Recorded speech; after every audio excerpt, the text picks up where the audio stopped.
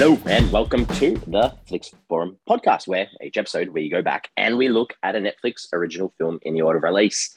Today is a very special bonus episode where we are looking at the current 2022 Netflix sports comedy drama Hustle, directed by Jeremiah Zagar, stars Adam Sandler, Queen Latifah, Ben Foster, Juancho Hernan, I always stuff this guy's name up, Juancho Hernan Gomez, Robert Duvall, and Anthony Edwards. I'm Jesse, and MJ's laughing at me. How are you? I'm good. You really talked yourself out of that because you were pronouncing it correctly before you pulled yourself up.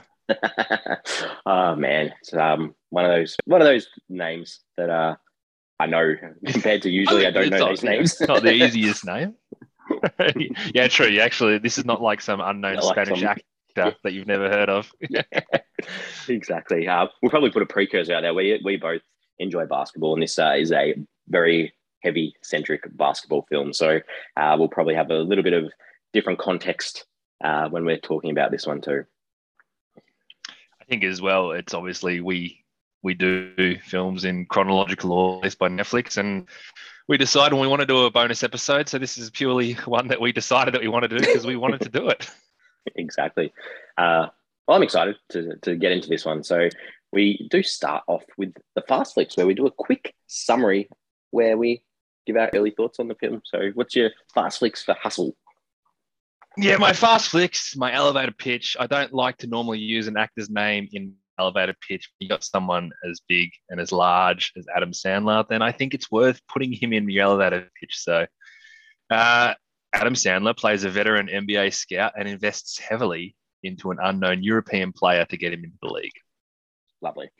Very similar. We watched the same movie. Mine, I've just said it's a pro basketball scout puts his career on the line for an up-and-coming Spanish player. All right. Let's get into this. Let's get into the crux of how did this film arrive on Netflix? Yeah, I could probably talk about this for a very long time. There's a lot of information about how it came to be, but also a lot of stuff I found really interesting. So I'll try and condense as much as possible. I'm not too sure how deep I'm going to go for a second here, so we'll do a spoiler alert right now. If you haven't seen Hustle, it is on Netflix right now. It is pretty new, so you can be forgiven for not seeing it, but we're going to spoil the hell out of this movie.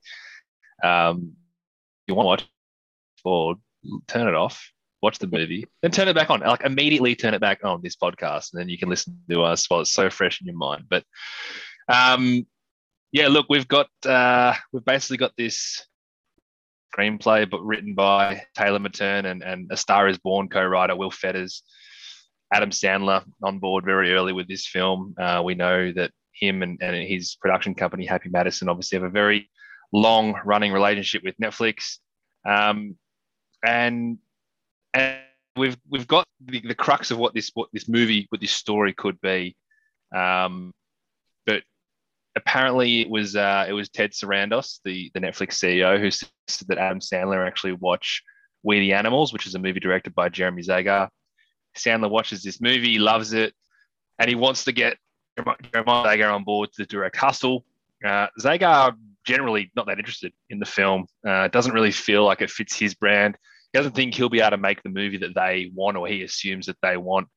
And eventually he starts to get intrigued by the idea. He sort of enjoys the challenge of shooting a basketball film, but trying to innovate the way you actually film the sport being played, as opposed to, say, like an ESPN broadcast and the way the cameras are set up and the opportunities that you can have to make a basketball film. And this is one thing that can really get him excited, is he wants to have the ability to shoot real players actually doing this. And they kind of had that ticket to bring all that to life with LeBron James being on board as an executive producer for this.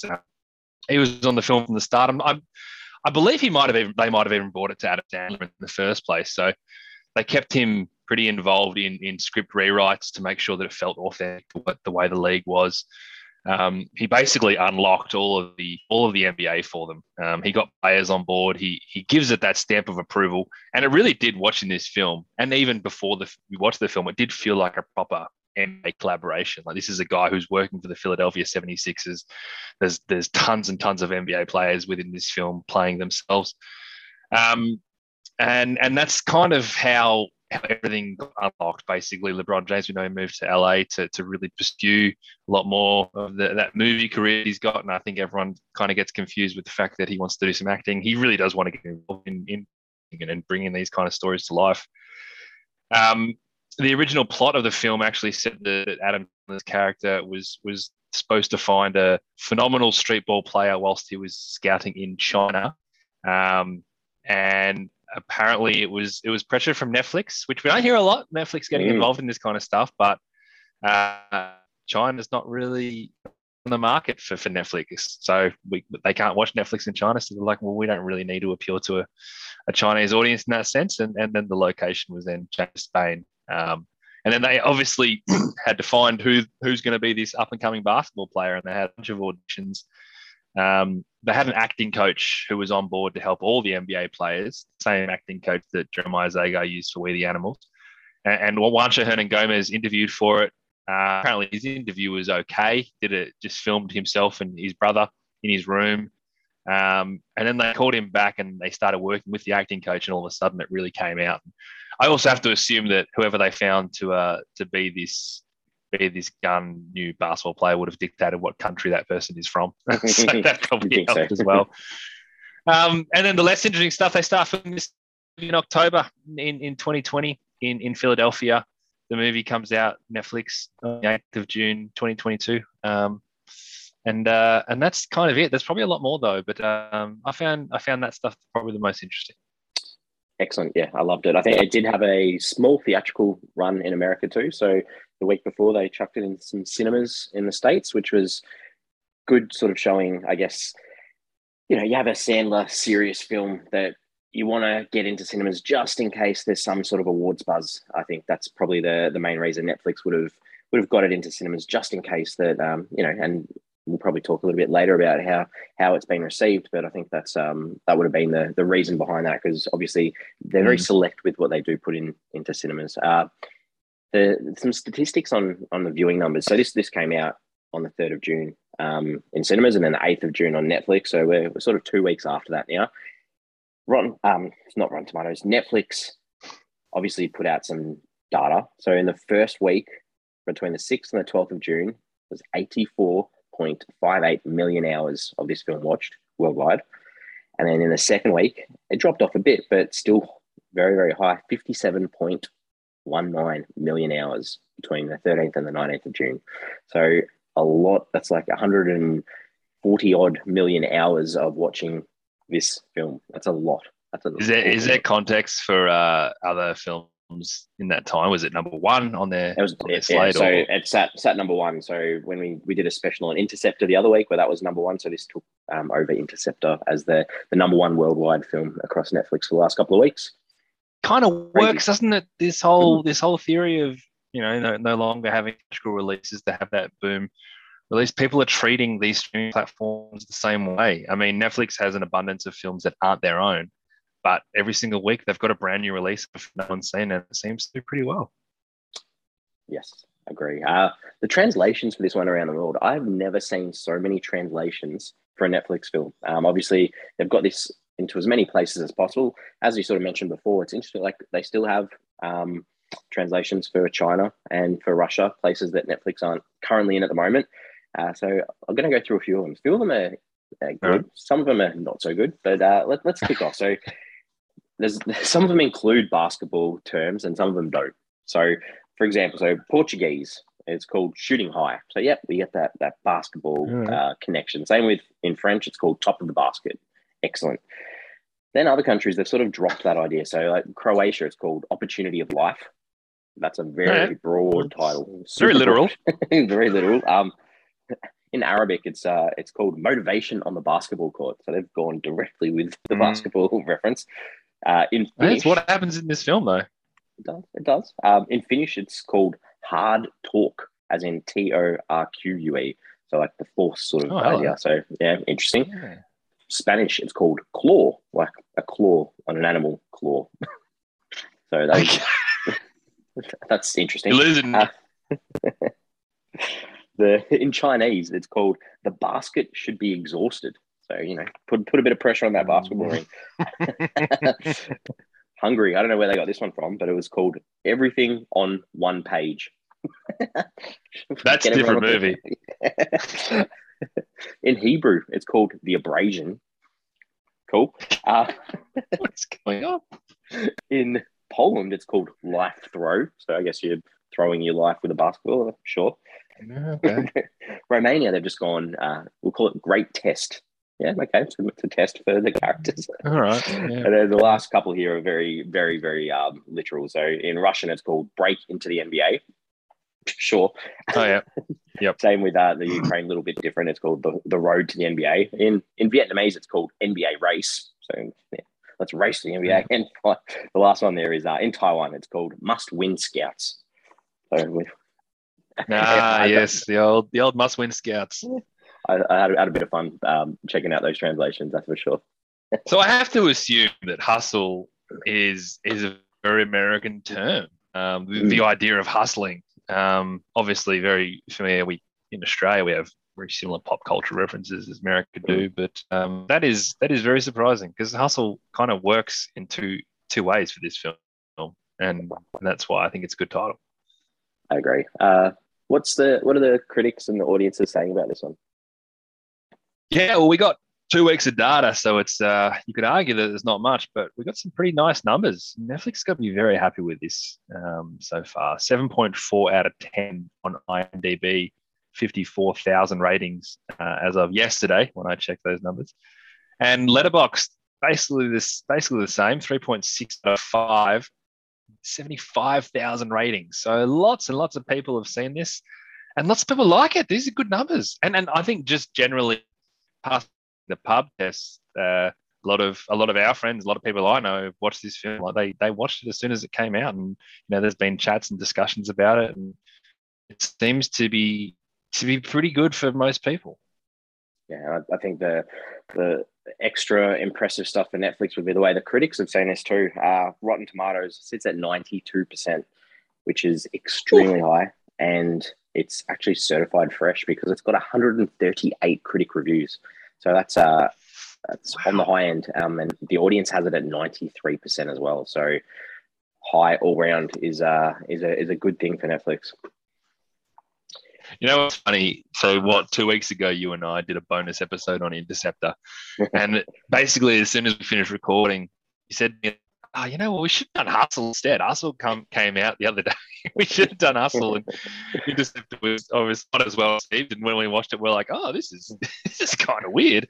And here we are getting a real home run for Netflix a couple of weeks later. Exactly. Well, what are your early thoughts on this one? I mean, what's not to like? This, I mean, I love Adam Sandler. I think I'm almost at a point where Adam Sandler is my number one. I grew up with Adam Sandler, so I love that Sandler humor. I love a lot of his more serious roles, and he's just a stamp of approval for a movie for me. So I love Adam Sandler. I love the NBA. I love seeing the less explored side of basketball. I like seeing the behind the scenes stuff. I've always been interested in the idea of recruiting and free agency and that kind of stuff. It's very interesting to me to see that side of it on film. The use of the real NBA players and NBA personalities, I think, really worked. They didn't overdo it. They weren't trying to steal the show, and the ones that were main characters weren't playing themselves, but it fit in really nicely. And the story checks out. I mean, it's not a story we haven't seen before, but it all adds up. You care enough for the characters. You want to learn more about them.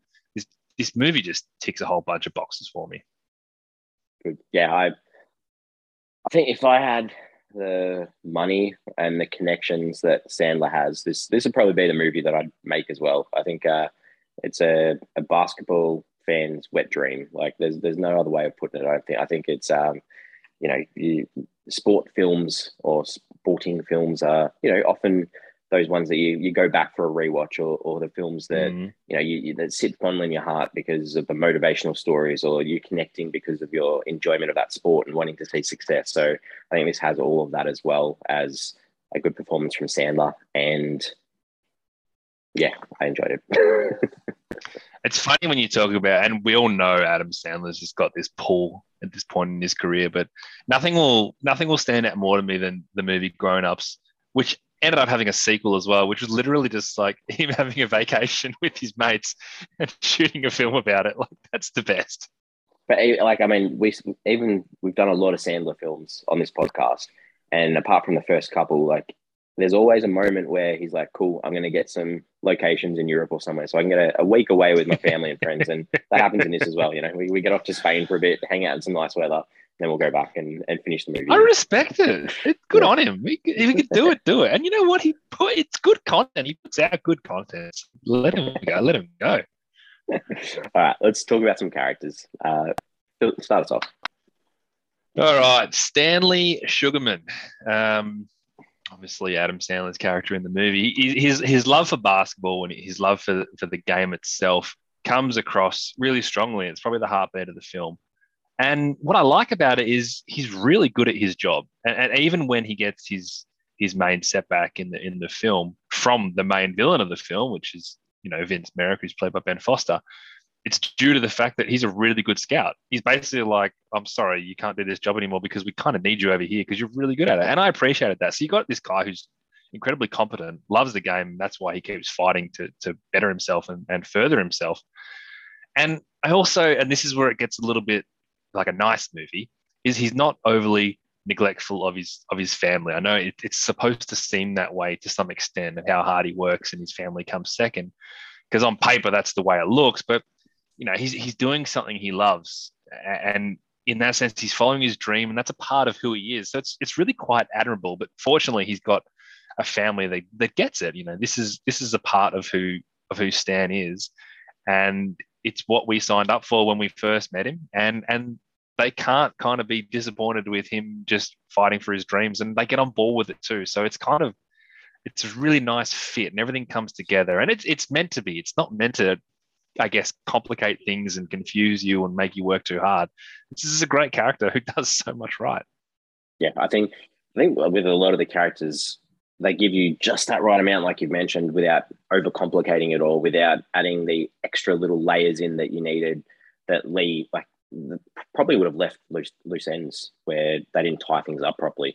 And especially, you know, for me in particular with his wife, Teresa, and I really enjoyed their connection and the scenes with them together because she was supporting, understanding of the life on the road. And then the same with the daughter, Alex, I think it was, like, you know, they drop in little hints about, you know, she wants to go to college and do film school, and they just add little bits in of her doing the footage and you know, filming the games and putting together the highlights package and stuff like that. So through the character of Stanley, we got these nice little moments or little bits and pieces about his support network and his family, without needing to go, you know, have a huge, you know, there's one moment where his wife, Queen Latifah, slams the door, and like you understand her frustration in that moment and her you know, inability to deal with that situation and him sort of deceiving the truth a little bit. But this is that guy that works so hard behind the scenes in a big, important sporting organization that you do want to see him succeed because you do make that connection with him. And it's nice to see that he's happy to do things his own way and deal with the consequences. He's not afraid to say what he thinks and you know, make those calls, and he's going to deal with those consequences himself, I guess. And I didn't mind his backstory either. Like, they gave you just enough to know that he connects with Bo Cruz, who we'll talk about soon, because of, you know, his past experiences himself of letting a team down and doing the wrong thing, and, you know, seeing that impact it had on his career to take a different pathway where he wants that success for his little, you know, mentor program, I guess. Mm. In so many ways, it's safe, but that safety is comfortable as well, and that's what makes the film so likable. Yeah, exactly. All right, talk about your next one. Bo Cruz, is Bo next? Bo's definitely next. Firstly, how good is Juancho? Like, he's so good that by the end of this film, I was wondering, why isn't he getting more regular minutes than the NBA? Are you guys not seeing these videos of him training? He's a defensive beast. Look, I think he was the right amount of troubled for this kind of coming of age story. Like 95% of the time, we see a really good dude. And the times that he stuffs up, it's really, really justifiable about why he's behaving the way he is and putting things in jeopardy. But none of it is something that he can't come back from. And even though the film wants you to think that he's overstepped the line here, he can't recover from this. You know that he can, because it's never that big a deal. But the one thing that we need to know is whether he's got that drive to perform at the highest level and dedicate basically his entire being to being an NBA player. And whether he has the love for the game that we see Stanley has. And I like that they strip it all back for us to see that. And I think he learns that throughout the story as well. He's figuring out whether he does have the drive. And it's those steps that make him realize that, no, this is exactly something that I want. And as a fan, as a sports fan and movie fan as well, but as a sports fan, you're watching this going, God, like, I have that drive. Give me that opportunity. It's impossible not to sort of hang on to that. And then when he does pull through, you kind of feel like you're part of it. Yeah, I think he has everything that you need for a sports drama, or a character in a sports drama that needs to overcome the odds, show that growth, show that development, show that inner strength to achieve those goals. And, that doing the tough idea, the sole custody of the daughter, working as a laborer in a job, dad walking out, anger issues, assault charges. Like, you couldn't add more layers to the difficulty in his life. So it works well when you see and you want him to succeed, to fix these things, or to not necessarily fix them, but to give the best opportunity for those that are still close to him and prove his own worth. So I did like him as a character, and I agree, the performance was excellent. Yeah, it was really good. I don't know if we want to talk about Teresa, because we kind of have spoken about her and you kind of linked her in. But basically, I love the fact that this becomes a bit of a family affair. I love the fact that she understands her husband and where he's coming from. And it just becomes a really nice touch. Yeah, and casting Queen Latifah as Adam Sandler's wife, great call. I thought the chemistry between them was great. She's such a powerhouse performer, and you believe their relationship. Like, there was no part of me going, oh, I couldn't really see them two together. It worked. It worked that they were a close-knit couple that wanted the best for their daughter, and also knew the importance of the career that Stanley wants. So I thoroughly enjoyed that. Very true. And also, I believe they're pretty, which can go either way on the screen, but from all reports, as they started, it was just completely on the same page. And also, Jeremiah did make a point of saying that he wanted to have a mixed race couple in here. Apparently in Philadelphia, very want to have mixed couples. He himself is from a mixed race couple, so it was good to have that representation there as well. Excellent. Who else would you like to talk about? There's not a heap to go through with anybody else, but I would like to bring up Vince. I thought he was a pretty good villain. Like, watching this film, I really hated him. And that's, again, why it just feels like a nice, safe movie. You can't wait until he gets his own back, which he never really ultimately does. He kind of gets made to look like a bit of a fool, but, he still kind of holds his own with his sister kind of takes over a little bit. But they set him up really nicely to be that villain, because otherwise there's no real villain in this movie except for whether Bo can work through the odds to get in there. And Kermit's a different sort of fun villain, yeah. Yeah, I think Vince, it's like that spoiled brat. So and I think that having the sister was a cat, I think. So the two of them almost polar opposites, whereas, Vince, he's happy to throw people under the bus, just wants to do things his way, respects his dad Rex's call and things like that. And I think it was really important in having Rex in his short time on screen as being that one person that believed in Stanley, and that quick passing with Vince taking over. It was still nice to know that Kat was sort of on Stanley's side, just in the background. So having those siblings sort of with the power, knowing that at the end of the day, it's not that that Vince disrespected Stanley or anything like that. It was just that he wanted things his own way. So you work for me, you do what I want, rather than let's work together sort of idea. Yeah. I didn't know Robert Duvall. I don't think I knew that Robert Duvall was in this film. And he shows up in one of the first scenes. Robert Duvall is 91 years old. That was such a good get. What a great role for him. And obviously didn't last very long, but that was awesome. It was.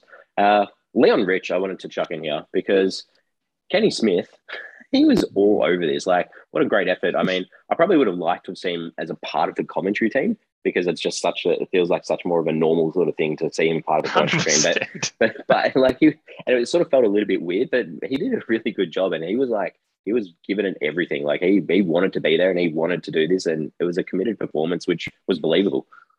It's kind of funny. Like you got characters who are more main in this film, like Kermit as well as Bo, but these real NBA players, because their character has a lot more lines and is a lot more important, they don't actually play themselves, like Tobias Harris and Tyrese Maxey and stuff like that. But Kenny Smith is like not playing a commentator. Like he's literally just like playing a manager. Like has nothing to do with what he does. Like I get it. Like you got Bo and Kermit who are basketballs, so they got to use basketballs. But this could have been anybody, and they still give him the gig, which is kind of cool. I agree. Is there any other characters that you wanted to talk about? No, Cal, I just wanted to mention with Kermit how I thought Anthony Edwards was awesome in this. Like pretty brave for a kid. He would have been like 19 filming this, his first year in the NBA. He just went all out in this role, and I thought he was great. It's so cool to see. Yeah, great performance as well. Really good.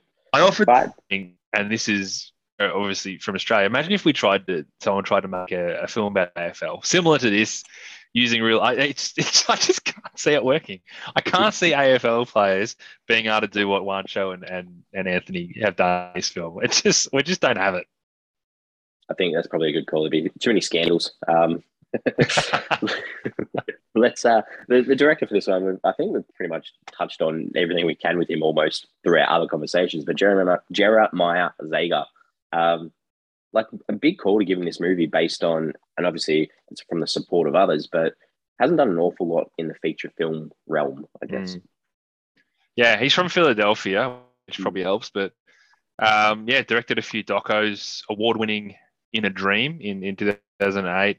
Yeah, and his first feature, We the Animals, in 2018, which I believe was on Netflix at the time in America, and that's why Ted Sarandos said to, hey, check it out, because this guy could be your man. And I kind of like the fact that he went back at Sandler and said, I don't know if this is to me. I don't think I'm your guy, because you got Adam Sandler, who's got a very well-known brand behind him, and he's like, I'm not making that film. And I think he got to a point where he's like, well, if we make this film, we're making it the way I want to make it. And we know Adam Sandler's got the chops. He's like, yeah, do it. That's what I want to see. So it's kind of cool. Yeah. All right. Scene time. Give us some scenes that you enjoyed in this one. Yeah, there's actually a few here when I started to list them out. But obviously, the first time we meet Bo, that street ball scene was great. I mean, when you're sitting here watching a guy going from stadium to stadium, watching basketball players who's trying to figure out whether they're good or not, and then just stripping it all back to these guys who just play on the street, they hustle for cash. Like that was really cool, really well done. Introduced us to Bo, who's just automatically likable and. Wonderful scene. In fact, I kind of liked all the street ball scenes. I thought they were great. And I think that they used a lot of the mixtape and one players in those street ball games too, I think. Oh, is they? Yeah, like famous sort of street ballers. So yeah. That's cool. That's really cool. Fast forwarding to when they first get to America and he has that first scouting workout. That's when he first meets Kermit. There was really good tension in that scene and it flowed really well. I was waiting for something really bad to happen, and I'm glad it didn't. It felt like the wrong time to happen, and it also felt really out of character for the Bo that we've met so far. Obviously, he missed a few shots and things didn't go well, but he didn't blow up like we were expecting. So I thought that was actually really good. And then I sort of skip again to when Stanley is on the phone in his living room at night, just pleading for the opportunity, basically realizing that everything he's done in this league counts for nothing. It was a brilliant acting performance from Adam Sandler. God, you just really feel it. But that idea that you're so dispensable in something like the NBA, and it's probably the same in so many leagues around the world, there's guys who put their entire life into these professions, but nobody knows who they are. And they're so dispensable. And all the contacts that he's got, like, well, I'm not going to put myself out on a limb for you. It was just captured so well. The next scene that I liked was more of a shot, maybe more of just like a dad moment. But when Bo saw his daughter and just jumped into the pool, I think that's when I was getting the feel. The feels were coming to me. The movie was building at the right pace, and they timed that perfectly. There was a line from Adam Sandler that resonated with me maybe more than any other line. He literally said, "I hate soccer. I really do hate that sport. Soccer's an atrocious sport." So I'm glad someone had the balls to say it on screen. And the last thing I've got is Adam Sandler's face when he leaves Bo at the airport. He was broken. He was shattered. He was trying to be so strong for him. And he pulling it all together for him, but he just had nothing left. And, sometimes you just see these moments in an actor's face. And again, it was just fantastic. And I loved Adam Sandler in this. Good. Good. There's a couple of things this is going to cause some good discussion, I think. I'm going to have some good cameos because I think some of the cameos were some of the highlights for me. So I think Boban and his son and the jokes about their age were great. I thought they were really good. I really enjoyed Dirk on the phone pretending that he didn't know Stanley. I thought that was great as well. And then just a couple that I just enjoyed seeing on the screen, like Matisse Thybulle, Dr. J, AI, Brad Stevens, Doc Rivers. They were like just seeing them on the screen and it gave me a smile. So I like that. I think it was they were nice good too, though. They didn't over. None of them over. Right, just yeah, I agree.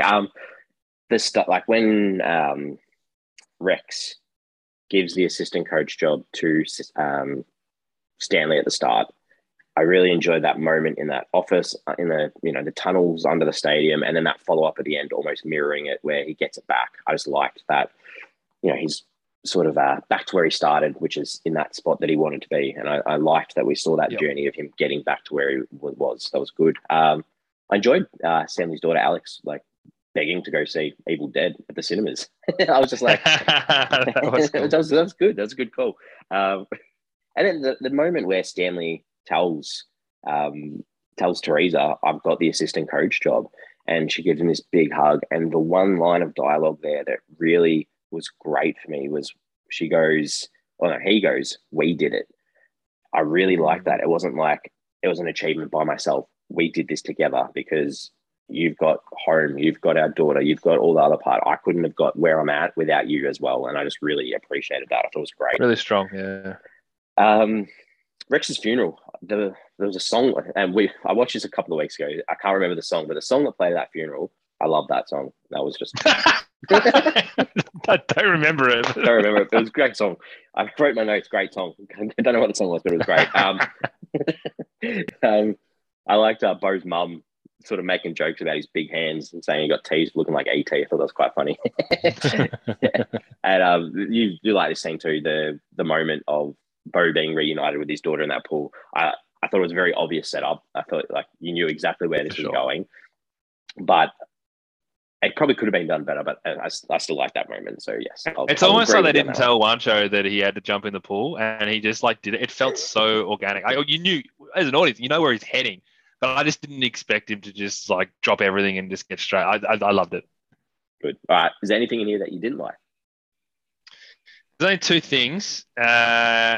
I didn't like when Stan quits his job at Philly, and he has that fight with Teresa. It didn't really feel like the way Teresa would have reacted from the Teresa that we'd known at that point in time. It just felt like they needed to add some new stakes. That he's quit his job, he's got everything on the line. Oh, by the way, his family, which is his rock, kind of isn't there for him right now either. He's doing it a bit tough. It just felt a bit like it wasn't a great fit. And the only other thing I got is, you mentioned Leon before, and we know Leon and Stan have a good relationship. At one point, Stan texts him. This is a pet peeve for me always in films, and there is no text message history between those two. I hate it when they do that. It's such an easy thing to do. Just have like a few little things that says like, "I'll see you in 10. Yeah, no worries. Sounds good." But I always do it in films where it's the first message, as if like, oh, I'm going to message Leon for the first time ever. It's not good enough. Get it right. I don't want the focus on their previous conversation talking about boobs in Spain. Like, it took me out of it. It took me out of it. I started with good cameos, some bad cameos for me. I thought Luka Doncic was rubbish, and I also thought Chris Middleton was awkward as. I thought those two didn't play the role as well as the others. The product placement in this was a little bit on the nose too. The Pizza Hut and the KFC, so that. They're all owned by that Yum brand. So they own like Taco Bell and stuff as well. They must have paid a fair bit to get in this. Jesus.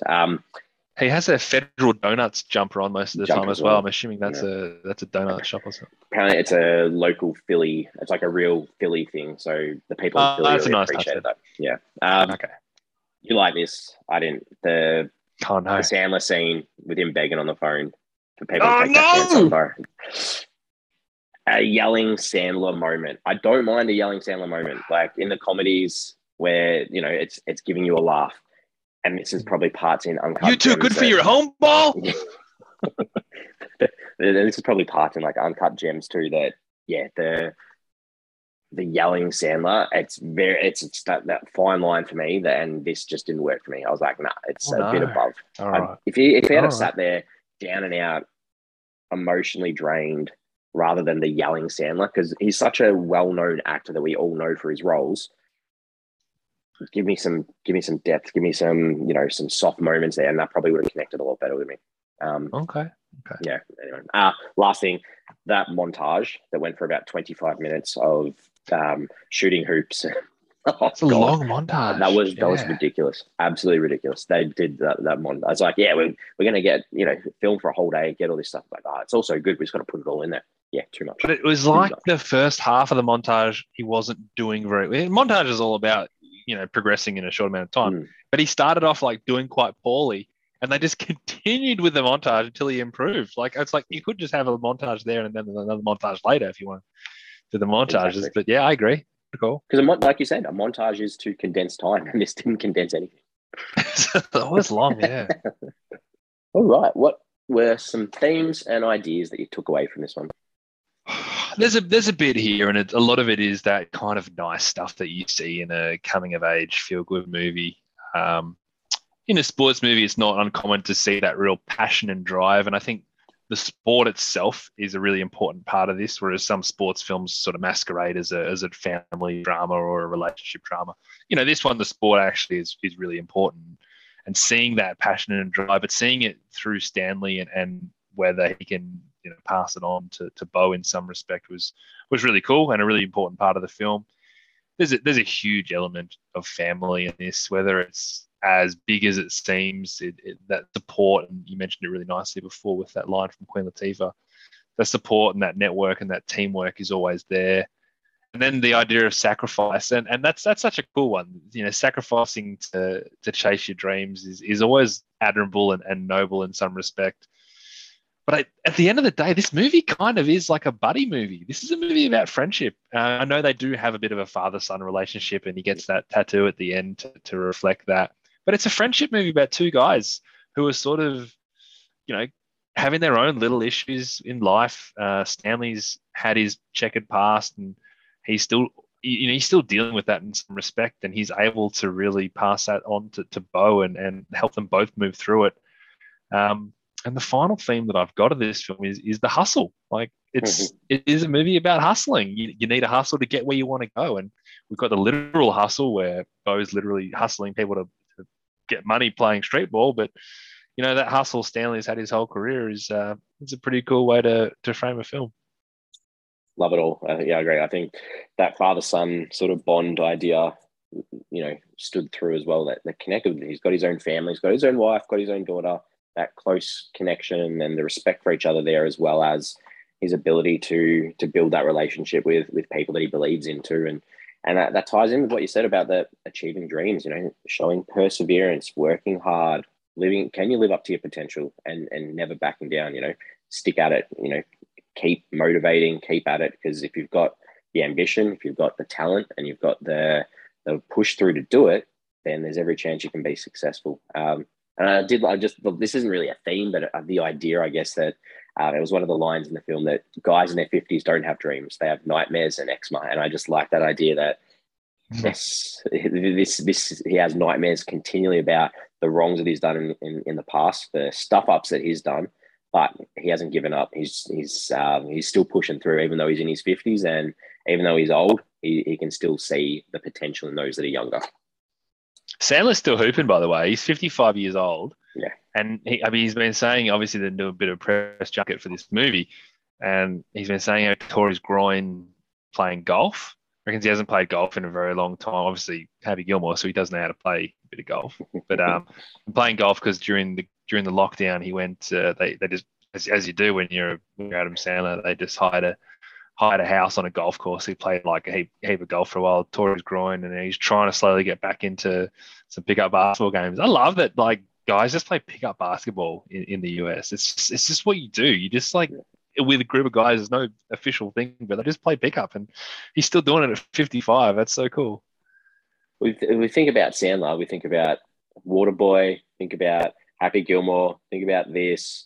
Uncut Gems is almost a sports film as well. Sports film. The Longest Yard. You can probably Longest add it Yard, as well. 100%. Yeah. He likes doing a sports movie. He made a point of saying that when he was growing up, his main sport was baseball. That's what he was good at, and he's never done a baseball film. Happy Gilmore was hockey and golf, and then football for Waterboy and Longest Yard, and now basketball. And did Ridiculous Six have a ridiculous baseball scene in it? Was that another Netflix film? It does have a baseball scene in it. You're right. Yeah. There you go. You got to pull out the baseball stops there. There's a little bit of ice hockey in Happy Gilmore as well, isn't there? Yeah, ice hockey stick. All right, let's keep moving. What did you take away from this one? First, I got to say, I love how much they value defense. I mean, they basically made a viral theme about a man who you couldn't get a shot up against, which is just nuts. But look, what I properly take away from this film is it basically just has all the tropes of a safe, popular coming-of-age story. We've seen this story before, but you make it a sports movie, you add quality basketball around it, you attract NBA fans, and that also gives it a big buzz. They get to see these players as these actual players, and it allows it to be popular in a whole other way. And the final touch is Adam Sandler, and he's doing these roles with a bit more meat on the bone, which I love. It's not quite Uncut Gems. It's not Punch Drunk Love. But it's a little bit more My Witch Stories. It's a little bit of Click. Like it's not Little Nicky Adam Sandler, but I just I think as pop culture in general and as film fans in general, a lot of us just love Adam Sandler. I love him. I think he's the best, and it's the cherry on top for everything else in this film. Yeah, I'm sort of close to what you've said. I think that there are so many sports movies that don't have involvement from the biggest brand or the biggest league in the world, and I think that this doesn't get made or isn't anywhere near as good without obviously LeBron James getting the NBA involved. For the NBA to allow, and for the Philadelphia 76ers as well, to use their stadium, to use their locker rooms, to use their logos, to use their uniforms, to have players on board from across the league without that almost tick of authenticity or the certificate of this is real, this film probably isn't anywhere near as good. Yeah, this movie is happening in the world we know it, like literally happening. Tobias Harris is playing one-on-one with this character that we've just met. It's great. Except for Kenny Smith. And the other one that I saw lots of hate for on the net was the number 22 for the Celtics is retired. That was the other thing. Hear that. I did hear that. You can kind of let it go when you see the film. Well, you know what? Stanley Sugarman could have had any number that we wanted. He's not real. Why don't choose one number that that Bo's going to get drafted by Boston? Just change the number. There's something ridiculous in the trivia, like you mentioned the other week about IMDb, and it's like the year 2022 and the number 22 was the time that the Celtics made the finals and all these connections. I'm like, oh, people are ridiculous. There's some bad stuff on IMDb trivia. Oh God! Speaking of IMDb, did you go on to check anyone out? Well, you just mentioned this guy. I IMDb'd Kenny Smith because I was like, oh, that's Kenny Smith. And then they realized I'm like, this guy's like a manager. I'm like, I got to check this is actually Kenny Smith, just like doing a proper acting role. And of course it was. So that was my one. Good. I didn't, but I was going through the list just to look through all the players that were in the cast. And I got down to the end and it's like Fat Joe playing Fat Joe, as in Fat Joe the rapper. And I don't remember seeing him on the screen. He might have been, how they had all those viral videos popping up with Allen Iverson.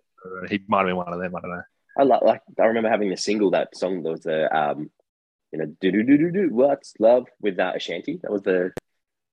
Anyway, let's move on. Yeah, is Fat Joe in Scary Movie 3? Does he rap against Simon Rex? Possibly. He is a rapper, so.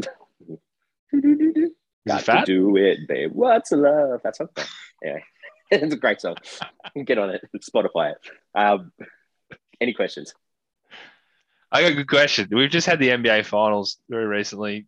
Boston made it to the finals, didn't win. Do you think they would have won if they had Bo Cruz? No. What a ridiculous question. I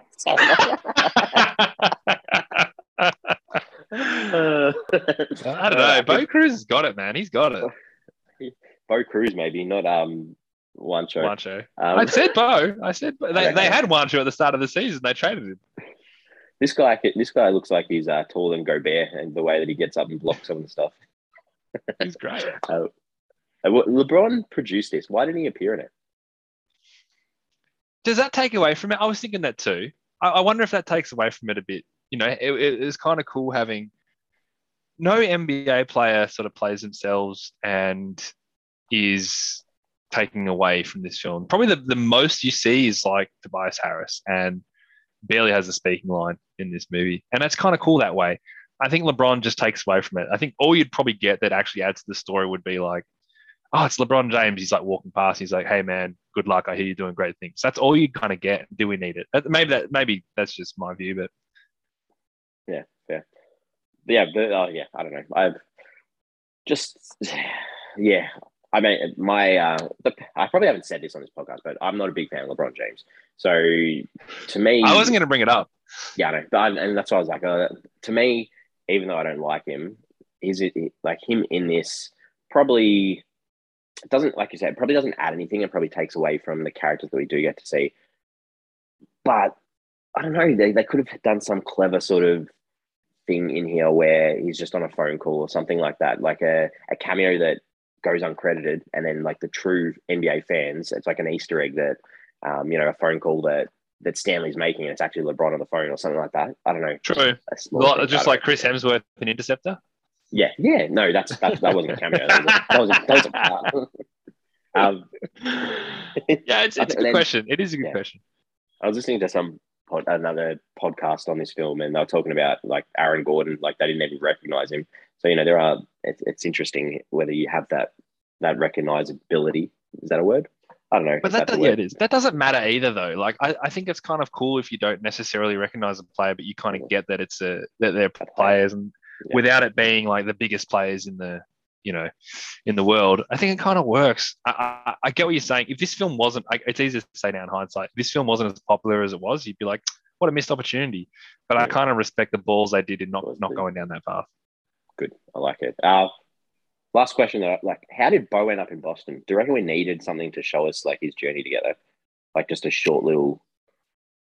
This is a great question. I had a conversation with a friend of mine who messaged me after the game and after the movie. There you go. That's how after the movie, and he said, "Oh man, that's like the worst ending I've ever seen in the film. Like I needed to see like Bo sign a piece of paper," and I don't agree with that. I think when you see that final, like my big thing also was to see Stanley getting what he wanted, but when you see the final scene and Bo's there in a Celtics uniform and he's warming up from pregame, that's all I need. No, I didn't need the satisfaction of him actually signing on the dotted line or hearing it. It almost gets a bit wanky, like with the 15th pick in the NBA draft. I didn't need any of that stuff to know that it all happened and to get the satisfaction from it. But I mean, obviously, it's someone's reached out to me already about it. So yeah, and I think I kind of agree. I agree both ways, because if you do have just a quick shot of signing a contract, and then the reveal of the team that it's the opposition and one of the Phillies' most hated teams, that adds more than like I feel like they're trying to trick the audience to be like, oh look, he's actually in the NBA, rather than tell us yes he's in it. Because especially when straight after that we go to this huge montage of every star that was in this film with highlight packages of them, it sort of takes away from that ending almost. I don't know. And obviously sports movies, a lot of people want that, uplifting emotional moment that our character, like we've got Stanley's got where he needs to be, and good, we've got Bo where he needs to be, but it was just like a cheap reveal. Maybe, yeah. You could argue that having a big hoo-ha moment of him getting drafted is cheap in a sense, because it's like an easy, and I think they went against that. But that idea of Stanley walking down the race with Doc. That was my moment. That was so great watching him walking down the race with Doc. That was really, really cool. And then seeing Bo there was just like the cherry on top. Because then there's a part of me that thinks like maybe we're not going to hear about Bo, and maybe it's going to be one of those things that's like you just got to assume or you got to make up your own decision. But then they just sort of pop it in. Oh, I actually think it was a really nice touch. I think it worked quite well. But I get it. Yeah, I mentioned that highlight package through the credits too. Apparently, if you actually watch it and pay attention to the commentary is actually they've spliced it from other games, like over the top of the highlights you're actually seeing. So it's not apparently, if you listen closely, it's the wrong commentary with the vision, which I think is quite interesting because obviously, movie magic you've got to do, but apparently there's a few bits in there where they're commentating like the wrong, like dunking over the wrong players and things like that. I wonder if that's a rights thing though. If you got the NBA footage, surely you'd have the rights for the audio. Maybe, yeah. Just a cinematic thing. And obviously, that final scene was at an actual game, so they would have had to have something going with the NBA. Yeah, that's pretty cool, isn't it? Like actual game. So, Juancho, you got to wear this 22 jersey for a little bit and film a scene with Adam Sandler before you go on and play. Because, Embiid's not they mentioned trades and things like that, but the biggest Philly player is probably Embiid. He's not in it the whole time, and the only time you get him is in the jump ball at the end of the film. All right, we ready to wrap this up? I think we are. All right, good. We give the film a rating out of 5 and come up with an average. Give us your final thoughts. Yeah, I think I'll happily continue to revisit this film. You mentioned that sports films are very rewatchable. Every now and then you hear about a movie that you feel was kind of made for you. And this is one of those for me. And it kind of had everything that I wanted. It lived up to the hype, the sport, the behind the scenes of the sport, the grind, the friendship, and of course, the MJ special. It had heart. You know how much I need heart in a movie, Jesse. So basically, where do I sign? For whoever made this movie for me, I'll pay the bill. It's all done. So thank you very much. I am easily giving this one 4 stars. Lovely. Yeah, I think a movie in Philly that has the staircases and the Rocky-type montage training sequences, and as you mentioned, the heart, the cameos, solid performances from Sandler. The NBA players were good. Ticks all the boxes. I think it's this isn't the easiest 4-star movie, then I don't know what is. So 4 for me too. You could say it's a slam dunk. Oh, man. Bit of bang, bit of boom. Yeah, good one. I like it. But yeah, I think 4 is where it should sit, and that's excellent for both of us. Excellent. It is big. Yeah, we are on socials: Twitter, Facebook, Instagram. Give us a follow, give us a like. Social media question: what is your favorite basketball film of all time? I have a real soft spot for Coach Carter. We watched Coach Carter before. Like the first day of year 12 as like an entire year level. We watched it. We were away at like a camp thing and watched it that night, and it was it pumped me up. And actually, what's that guy's name? Isn't his name Cruz in the film? But yeah, I do have a soft spot for Coach Carter. Good movie. Yeah, I made a list of and obviously Coach Carter's up there.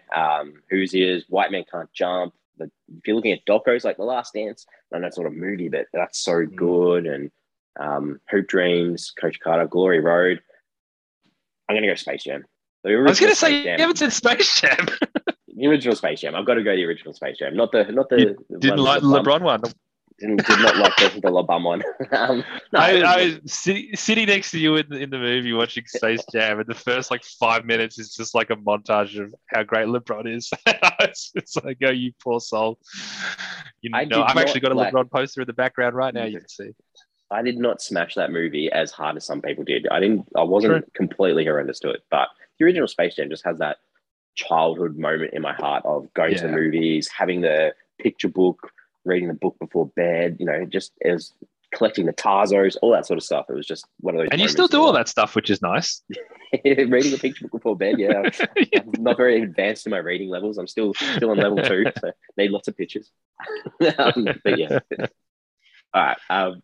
As always, it's always good to catch up. We do have a huge catalog, over 200 episodes of Netflix original films. So jump on, check some out, do a search, and we'll be back normal time on Wednesday. Looking forward to it, mate. Excellent, and thank you.